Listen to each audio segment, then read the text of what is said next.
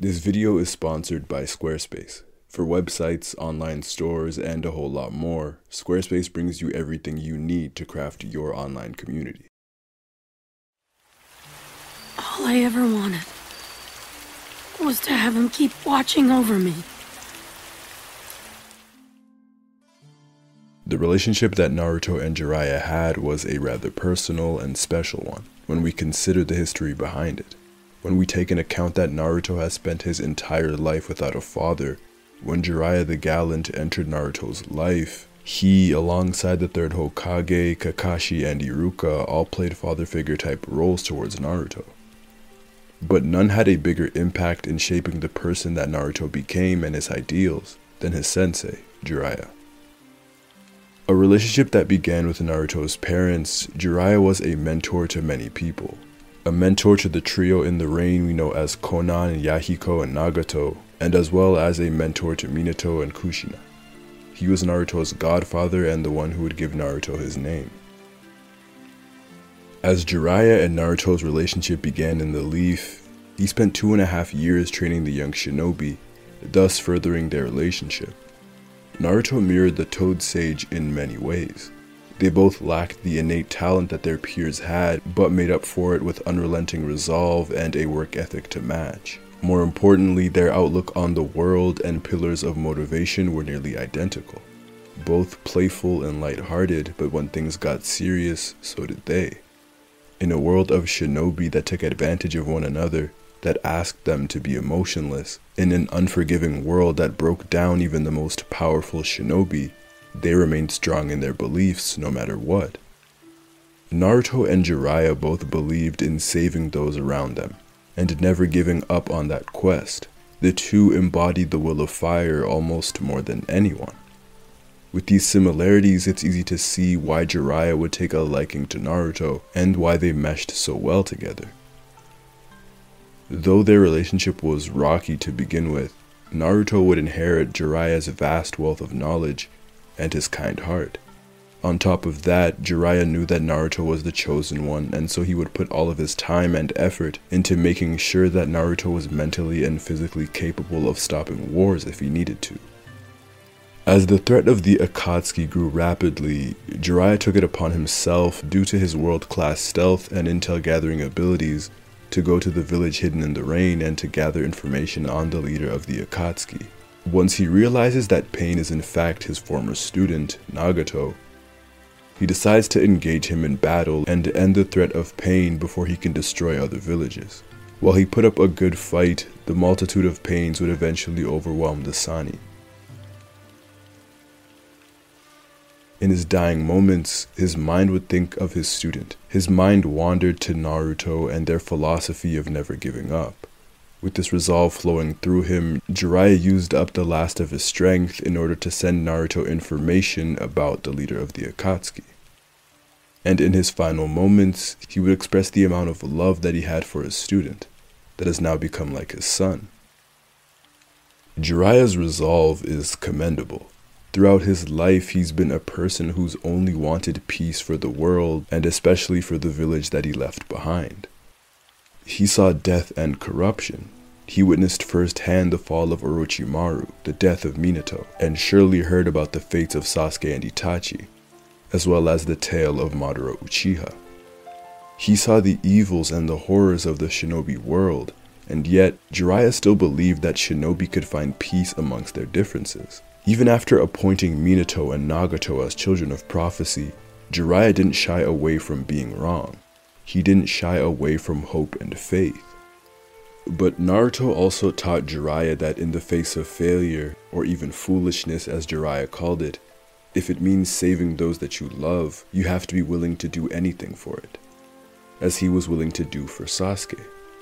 The Sannin entrusted the weight of the world to Naruto. The trust that he placed in his student was immeasurable. In his heart, he truly believed that Naruto was the prophesied pupil, and that alone willed himself to give Naruto a key in defeating Pain. No one believed in the Knucklehead Ninja as much as Jiraiya did, and that trust and belief paid dividends, as Naruto grew chasing Jiraiya's admiration, wanting to be exactly like him. There's no greater success than that. To trust in and to believe in someone other than yourself is not an easy task, especially considering that Naruto was a kid. But Jiraiya was fearless. He, just like his student Minato and later Naruto, were the living embodiments of the will of fire. The willingness to protect the village and the next generation by any means, to die for them. Jiraiya truly was gallant. To be gallant means to be heroic or to be brave. Jiraiya the Gallant bravely gave up his body to give his loved ones the key to defeating pain. Emotionally, Jiraiya's death was a death that hit everyone watching the show, I think. Jiraiya had a unique presence about him. In the Naruto world, riddled with snakes, filled with evil, and surrounded by death, Jiraiya was like a beacon of light, and a character that brought positivity and security to that world. So when he died, it felt like the Naruto world got a bit darker. When Naruto finds out about Jiraiya's death, he quickly responds with anger as he berated Tsunade for her decisions.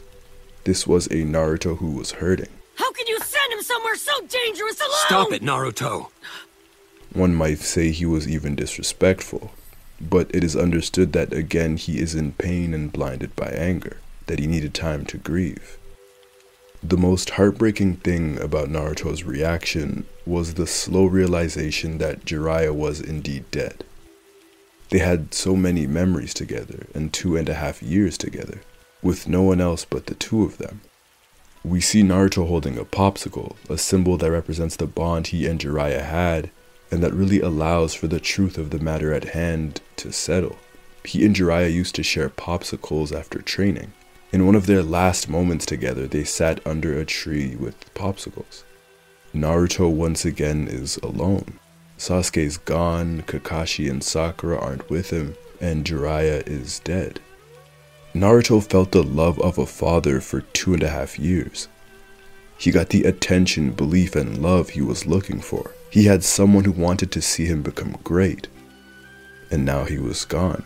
Naruto states that he wanted nothing more than for Jiraiya to see him at his very best, at his peak, to see him become Hokage. And instead he felt like this final impression he had on the Sannin was of his faults. We all know Naruto to be the fun-loving knucklehead ninja who even at his lowest moments can manage a smile. But when the shot focuses on Naruto with tears streaming down his face, it's so foreign to us. It was a Naruto who was trying so hard to hold everything together, to hold everything in, just like Jiraiya would have liked him to. He tried until he couldn't. This was a Naruto who was truly broken, illustrating the sheer impact Jiraiya had on Naruto's life. But Iruka's words and his actions were perfect for the grieving Naruto. He tells the Jinchuriki that Jiraiya was always proud of him and always spoke well of him. He also breaks the half of Naruto's popsicle, which can be seen in different ways. I saw it as Iruka stating that Jiraiya may be gone, but his half of the popsicle, his love, is replaced by the love of those around him, like Iruka himself. But also that he now has to live up to Jiraiya's expectations, as he was the last student of the legendary Jiraiya. This was followed by Kakashi, who instructs Shikamaru to take care of Naruto, a person who understands his pain. Out of Jiraiya's final words, there was one line that stuck with me. The life of a shinobi is not measured by how he lived, but rather what he did before his death. These words represent that he intended for Naruto to be everything that he wasn't, and to do everything that he couldn't do. To save Sasuke, to save the leaf, to become Hokage. His belief in Naruto was something that even in death was unwavering. And Naruto would make it up to his teacher by defeating pain and bringing peace to the village. I can't say that Naruto talking Nagato into changing sides was my favorite thing to watch, but I don't see Nagato's defeat and change happening any other way. Nagato and Naruto were linked by Uzumaki blood, but more importantly, they were linked by one man and his ideals. Jiraiya's outlook on life is what brought Kakashi and all of those other Leaf Village casualties back to life. It was Jiraiya's teachings that brought an end to Nagato's broken view of the world. By not giving in to violence and into the very cycle of hatred and pain that Nagato believed in, and by believing in peace, what Jiraiya did, the child of prophecy effectively honored Jiraiya's memory in the best way possible. Because had Jiraiya been able to defeat pain and was brought to Nagato's doorstep, he would have done the exact same thing. He would have talked to him. What links Jiraiya, Nagato, and Naruto is the belief that they all had in the idea of peace, and Jiraiya's belief in the two of them. A shinobi's life is one that is riddled with death and sacrifice. So as Jiraiya said, a shinobi's life is not measured by the way they live, but what they did before their death. And what Jiraiya did before his death made him a great man. He said that his life was full of failures. He failed to protect Minato, his student, and the third, his mentor. And he wasn't able to save Orochimaru from the darkness, his friend. Jiraiya believed that he would one day accomplish a deed so great that it would obliterate all of his failures. And before his death, he didn't believe that was true. But Jiraiya was wrong. For the final time in his life, he was wrong. Jiraiya, like the Great Toad prophesied, led a revolution. He accomplished a deed that would change the shinobi world forever. He died sacrificing himself to protect the Leaf, Tsunade, and to make way for the one-man revolution, his beloved pupil and child of prophecy, Naruto Uzumaki. A big thank you goes out to Squarespace for sponsoring this video. Squarespace is the perfect online tool to help you create virtually anything you need. Your online business, your wedding website, your merchandise, your portfolio, your blog, anything and everything. I've been using Squarespace, and it's one of the most user-friendly platforms I've ever used. 24-hour support with a bunch of tools to help you get started. Speaking of getting started, Squarespace also has a bunch of award-winning and super easy-to-use templates that will make your site look amazing. If you are interested in getting started, you can visit squarespace.com for a free trial, and when you're ready, head to squarespace.com/sagesreign to save 10% off your first purchase of a website or a domain. Thanks for watching, and I'll see you all soon.